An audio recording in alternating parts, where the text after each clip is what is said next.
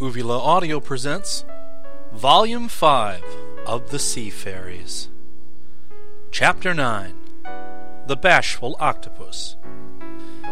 It was a lovely day, and the sea was like azure under the rays of the sun. Over the flower beds and through the gardens they swam, emerging into the open sea in a direction opposite that taken by the visitors the day before. The party consisted of but four: Queen Aquaraine, Princess Clea, Trot, and Captain Bill. People who live upon the land know only those sea creatures which they are able to catch in nets or upon hooks, or those which have become disabled and are washed ashore, remarked the Queen, as they swam swiftly through the clear water. And those who sail in ships see only the creatures who chance to come to the surface. But in the deep ocean caverns are queer beings that no mortal has ever heard of or beheld, and some of these we are to visit. We shall also see some sea shrubs and flowering weeds, which are sure to delight your sense of beauty. The sights really began before they had gone very far from the palace, and a school of butterfly fish, having gorgeous colors spattered over their broad wings, was first to delight the strangers. They swam just as butterflies fly, with a darting, jerky motion, and called a merry "Good morning" to the mermaids as they passed. These butterfly fish are remarkably active, said the princess, and their quick motions protect them from their enemies. We like to meet them. They are always so gay and good-natured. "Why, so am I," cried a sharp voice just beside them, and they all paused to discover what creature had spoken to them. "Take care," said Clea in a low voice. "It's an octopus." Trot looked eagerly around.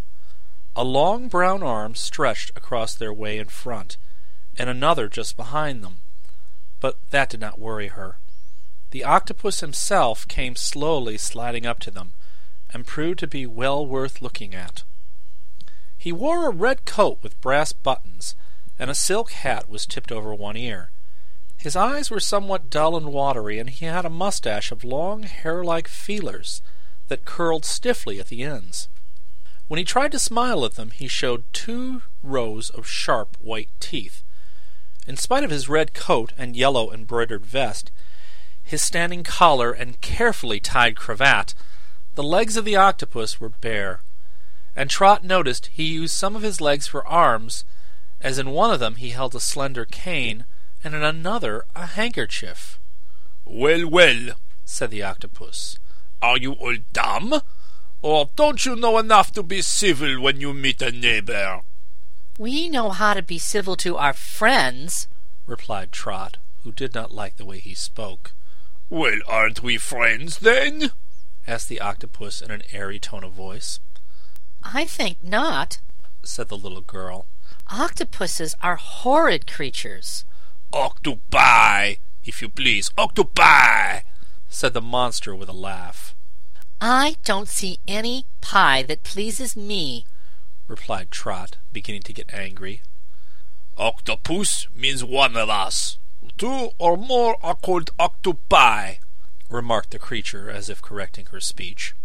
"I suppose a lot of you would be a whole bakery then," she said scornfully. "Our name is Latin. It was given us by learned scientists years ago," said the octopus.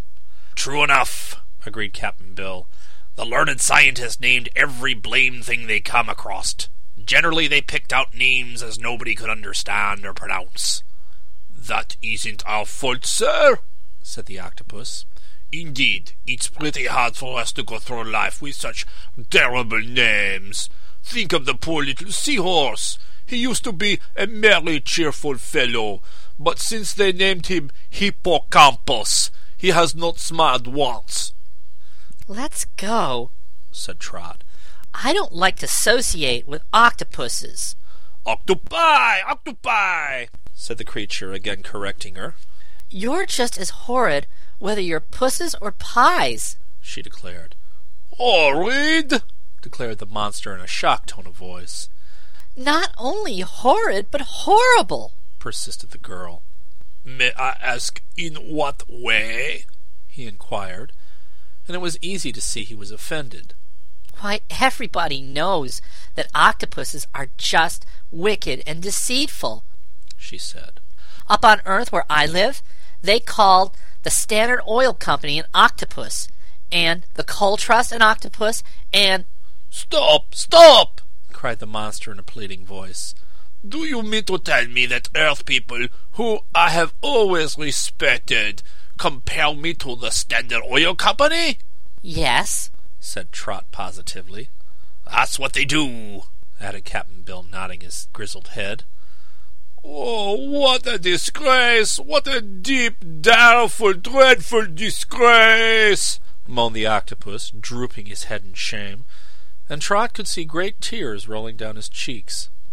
This comes of having a bad name, said the Queen gently, for she was moved by the monster's grief. It's unjust! It's cruel and unjust! Sobbed the creature mournfully. Just because we have several long arms and take whatever we can reach, they accuse us of being like, oh, I cannot say it. It is too shameful, too humiliating. Come on, let's go, said Trot again. So they left the poor octopus, weeping and wiping his watery eyes with his handkerchief, and they swam on their way. I am not the least bit sorry for him, remarked the child. His legs remind me of snakes.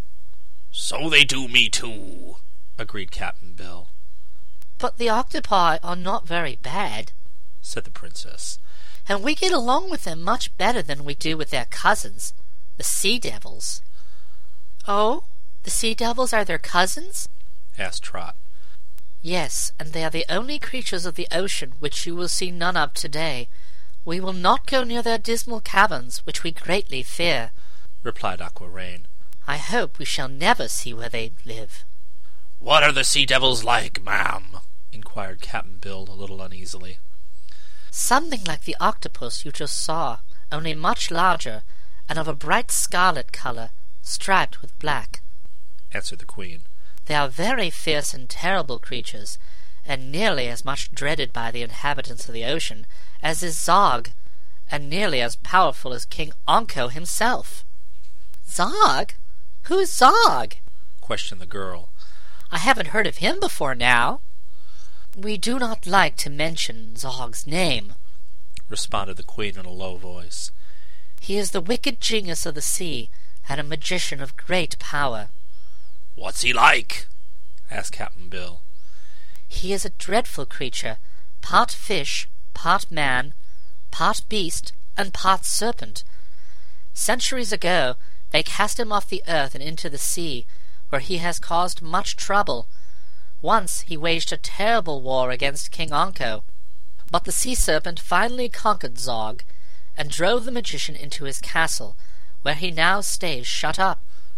For if ever Anko catches the monster outside of his enchanted castle, he will kill him, and Zog knows that very well.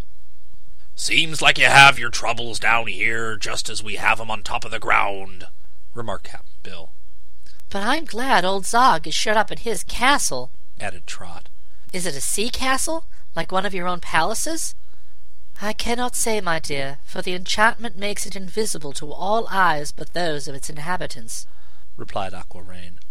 No one sees Zog now, and we scarcely ever hear of him, but all the sea people know he is here, someplace, and fear his power. Even in the old days, before Anko conquered him, Zog was the enemy of the mermaids, as he was of all the good and respectful sea folk. But do not worry about the magician, I beg of you, for he has not dared to do an evil deed in many, many years. Oh, I'm not afraid, asserted Trot. I'm glad of that, said the Queen. Keep together, friends, and be careful not to separate, for here comes an army of sawfishes.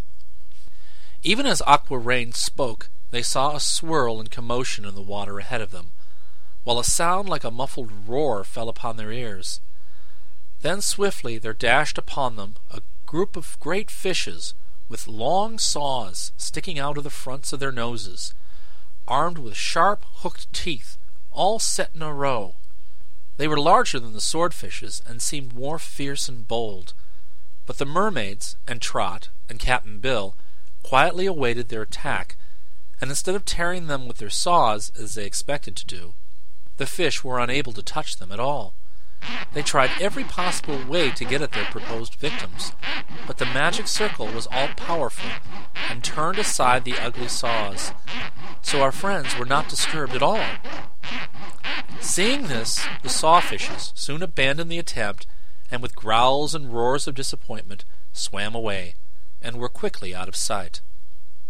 Trot had been a wee bit frightened during the attack, but now she laughed gleefully, and told the Queen that it seemed very nice to be protected by fairy powers. The water grew a darker blue as they descended into its depths, farther and farther away from the rays of the sun. Trot was surprised to find she could see so plainly through the high wall of water above her, but the sun was able to shoot its beams straight down through the transparent sea, and they seemed to penetrate to every nook and crevice of the rocky bottom. In this deeper part of the ocean, some of the fishes had a phosphorescent light of their own, and these could be seen far ahead, as if they were lanterns. The explorers met a school of Argonauts going up to the surface for a sail, and the child watched these strange creatures with much curiosity. The Argonauts lived in shells in which they are able to hide in case of danger from prowling wolf-fish, but otherwise they crawl out and carry their shells like humps upon their backs. Then they spread their skinny sails above them and sail away under water till they have come to the surface, where they float and let the currents of air carry them along the same as the currents of water had done before. Trot thought the Argonauts comical little creatures, with their big eyes and sharp noses, and to her they looked like a fleet of tiny ships. It is said that men got their first idea of boats and of how to sail them from watching these little Argonauts. Chapter 10. The Undiscovered Island. In following the fleet of Argonauts, the 4 explorers had risen higher in the water, and soon found they had wandered to an open space that seemed to Trot like the flat top of a high hill. The sands were covered with a growth of weeds so gorgeously colored that one who had never peered beneath the surface of the sea would scarcely believe they were not the product of a dye shop. Every known hue seemed represented in the delicate fern-like leaves that swayed softly to and fro as the current moved them. They were not set close together, these branches of magnificent hues, but were scattered sparsely over the sandy bottom of the sea, so that while from a distance they seemed thick, a nearer view found them spread out with ample spaces of sand between them. In these sandy spaces lay the real attractiveness of the place, for here were many of those wonders of the deep that have surprised and interested people in all ages. First were the starfish, hundreds of them, it seemed, lying sleepily on the bottom, with their 5 or 6 points extended outward. They were of various colors, some rich and brilliant, others of dark brown hues. A few had wound their arms around the weeds, or were creeping slowly from one place to another, in the latter case turning their points downward and using them as legs. But most of them were lying motionless, and as Trot looked down upon them, she thought they resembled stars in the sky on a bright night, except that the blue of the heavens here was replaced by the white sand, and the twinkling diamond stars by the colored starfish. "We are near an island," said the Queen, "and that is why so many starfish are here, as they love to keep close to shore. Also, the little seahorses love these weeds, and to me they are more interesting than the starfish." Trot now noticed the seahorses for the first time. They were quite small, merely 2 or 3 inches high, but had funny little heads that were shaped much like the head of a horse, and bright, intelligent eyes. They had no legs, though, for their bodies ended in tails, which they entwined around the stems of seaweeds to support themselves and keep the currents from carrying them away. Trot bent down closely to examine one of the queer little creatures, and exclaimed, Why, the seahorses haven't any fins, or anything to swim with. Yes, we have. replied the seahorse in a tiny but distinct voice. These things on the side of my heads, those are fins. I thought they were ears, said the girl. So they are. Fins and ears. Same time. Answered the little animal. Also, there are little fins on our backs. Of course, we can't swim as the mermaids do, or even as swiftly as fishes. But we manage to get around, thanks very much. Don't the fishes catch you and eat you? Inquired Trot curiously. Sometimes. Admitted the seahorse. And there are many other living things that have a way of destroying us. But here I am, as you see, over 6 weeks old, and during that time I have escaped every danger. That's not so bad, is it? Phoo, said a starfish lying nearby. I'm over 3 months old. You're a mere baby, seahorse. I'm not, cried the seahorse excitedly. I'm full grown, and may live to be as old as you are. Not if I keep on living, said the starfish calmly, and Trot knew he was correct in his statement. The little girl now noticed several sea spiders creeping around, and drew back because she did not think them very pretty. They were shaped not unlike the starfishes, but had slender legs and big heads, with wicked-looking eyes sticking out of them. Oh, I don't like those things, said Trot, coming closer to her companions. You don't, eh? said a big sea spider in a cross voice. Why do you come around here, then, scaring away my dinner when you're not wanted? It's not your ocean, replied Trot. No, and it's not yours either, snapped the spider. But it's big enough for us both. I'd like you to go away.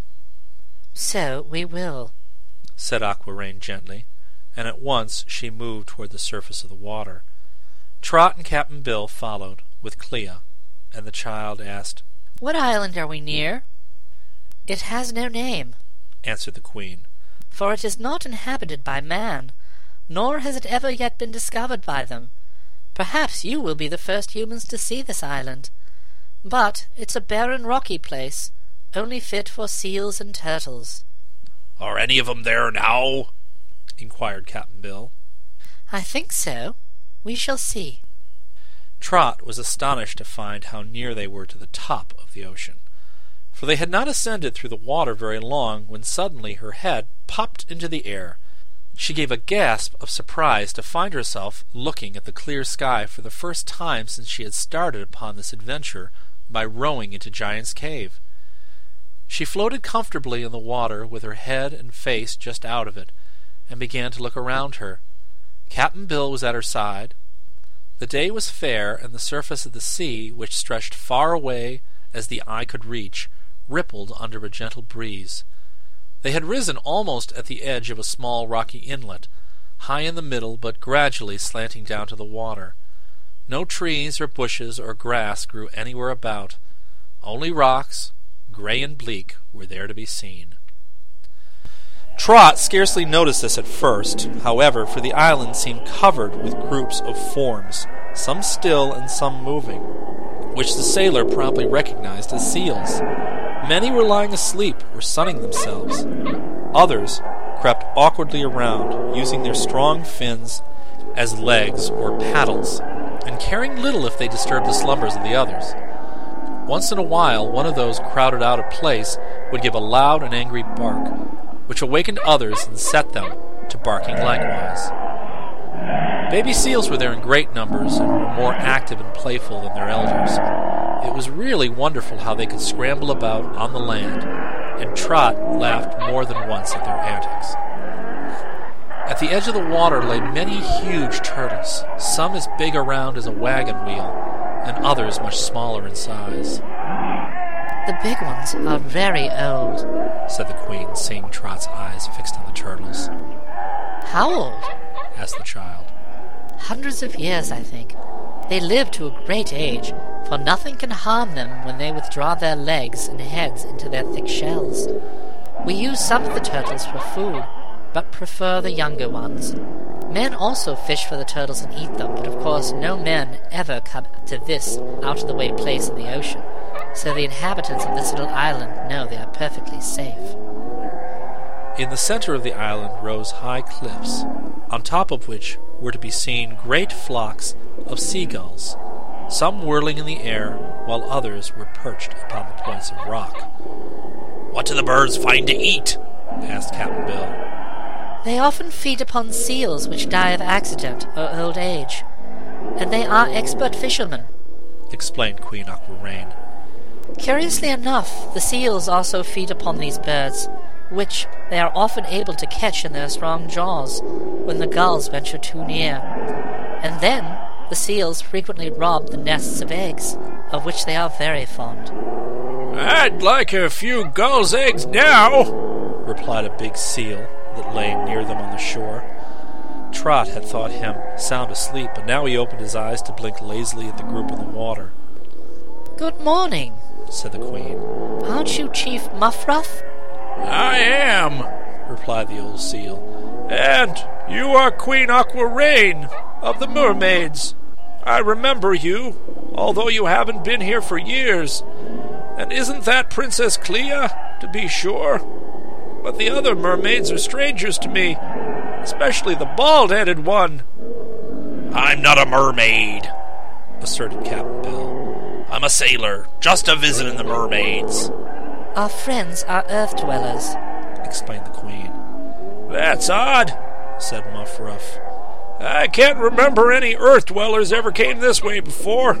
I never travel far, you see, for I'm chief of this disorderly family of seals that live on this island. On it and off it, that is." "You're a poor chief," said a big turtle lying beside the seal. "If your people are disorderly, it is your own fault."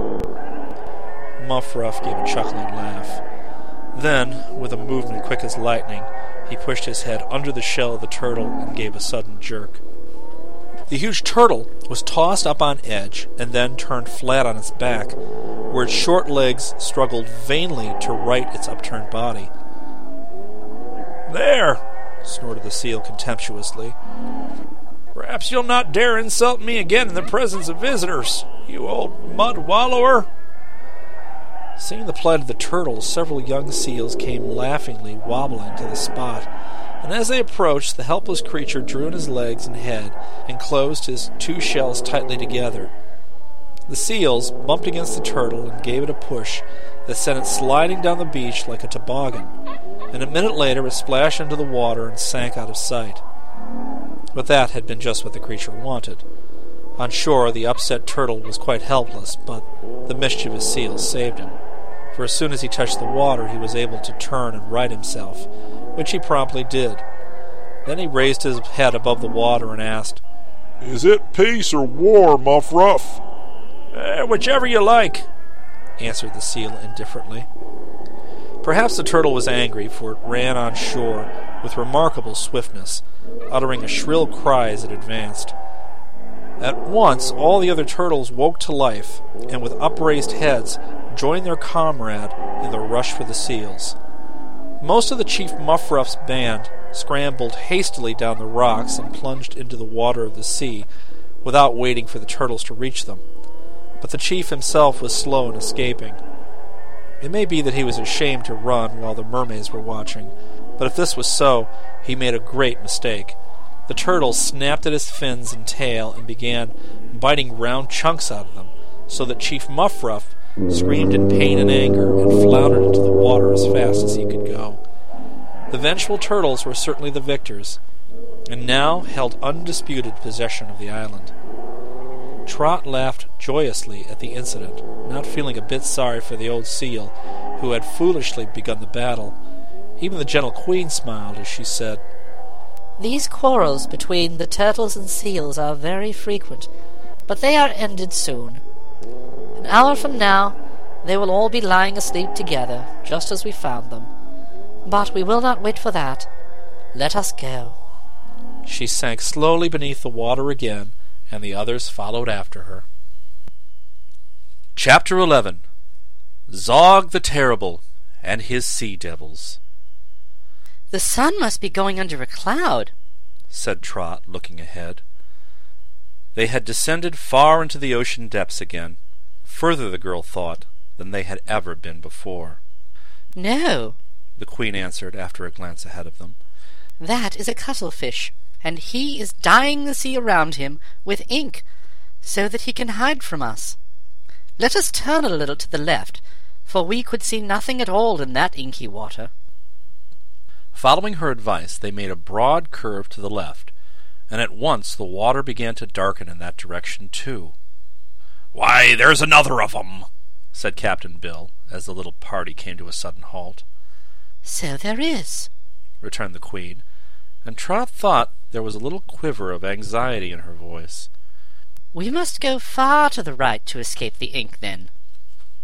So they again started, this time almost at a right angle to their former course, and the little girl inquired, "How can the cuttlefish color the water so very black?"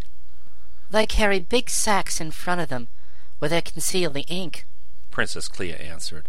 "Whenever they choose, the cuttlefish are able to press out this ink, and it colors the waters for a great space around them."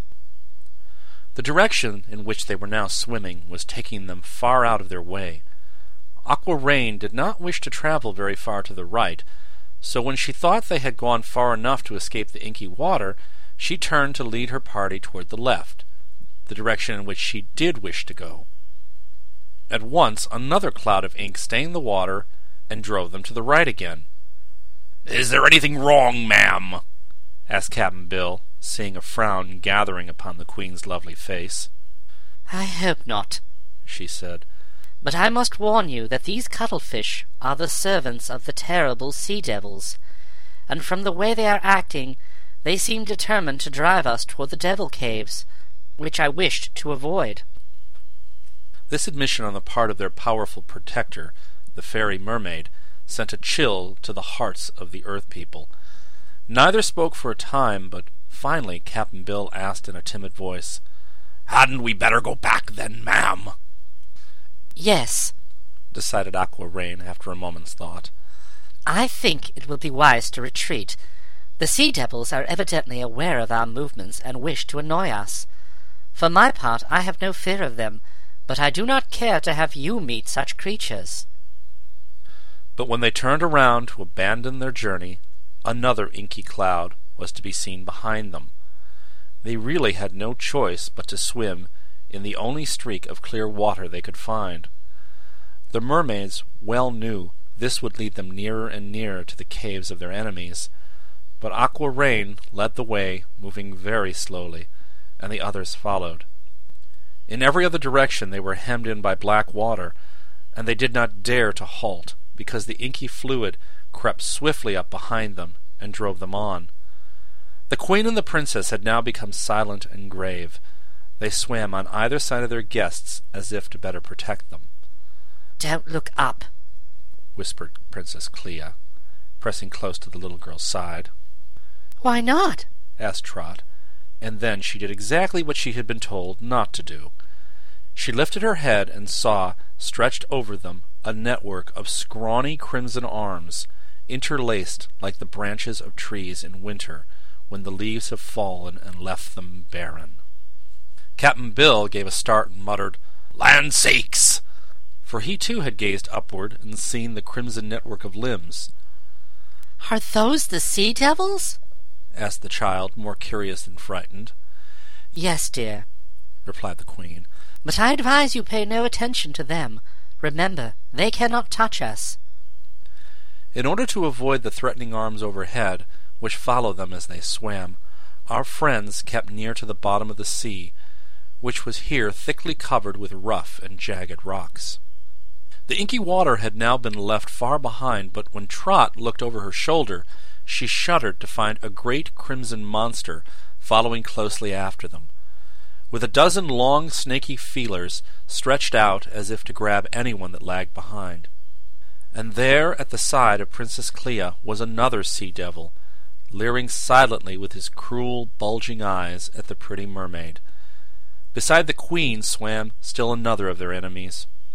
Indeed, the sea devils had crept upon them and surrounded them everywhere except at the front, and Trot began to feel nervous and worried for the first time.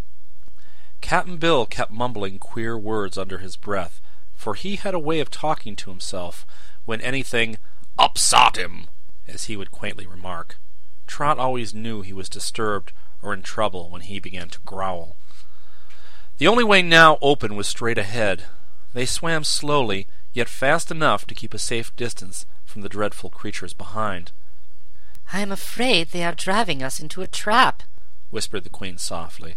"But whatever happens, do not lose your courage, Earth friends. Clea and I are here to protect you, and our fairy powers are sufficient to keep you from all harm." "Oh, I don't mind so very much," declared Trot calmly. "It's like the fairy adventures in storybooks, and I've often thought I'd like that kind of adventure, 'cause the story always turns out the right way in the end." Cap'n Bill growled something just then, but the only words Trot could make out were, "Never lived to tell the tale." "Oh, pshaw, Captain," she said. "We may be in danger right enough, and to be honest, I don't like the looks of these sea devils at all. But I'm sure it's no killing matter, for we've got the fairy circles all around us." laughed the monster beside her. We know all about fairy circles, don't we, Mig? Ha ha! laughed another monster on the other side. We do, Slib, my boy, and we don't think much of fairy circles either. "They have foiled our enemies many a time," declared the princess with much dignity. Ha ha! laughed another.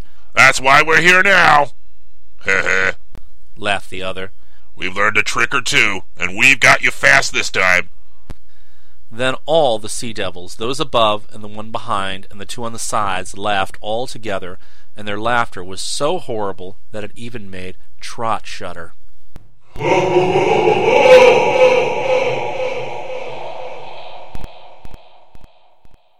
But now the Queen stopped short, and the others stopped with her.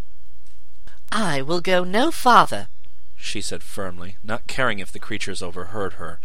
"It is evident that these monsters are trying to drive us into some secret place, and it is well known that they are in league with Zog the Terrible, whom they serve because they are as wicked as he is. We must be somewhere near the hidden castle of Zog, so I prefer to stay here rather than to be driven into some place far more dangerous. As for the sea devils, they are powerless to injure us in any way. Not one of the 1,000 arms about us can possibly touch our bodies." The only reply to this defiant speech was another burst of horrible laughter.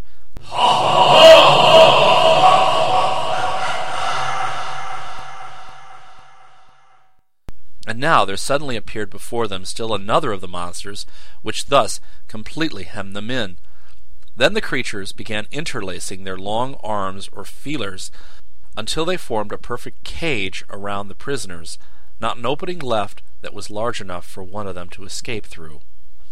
The mermaids and the girl and the sailor man kept huddled close together, for although they might be walled in by the sea devils, their captors could not touch them because of the protective magic circles. All at once Trot exclaimed, "Why, we must be moving!" This was startling news, but by watching the flow of the water past them, they saw that the girl was right. The sea devils were swimming all together, and as the cage they were in moved forward, our friends were carried with it. Queen Aquarain had a stern look upon her beautiful face.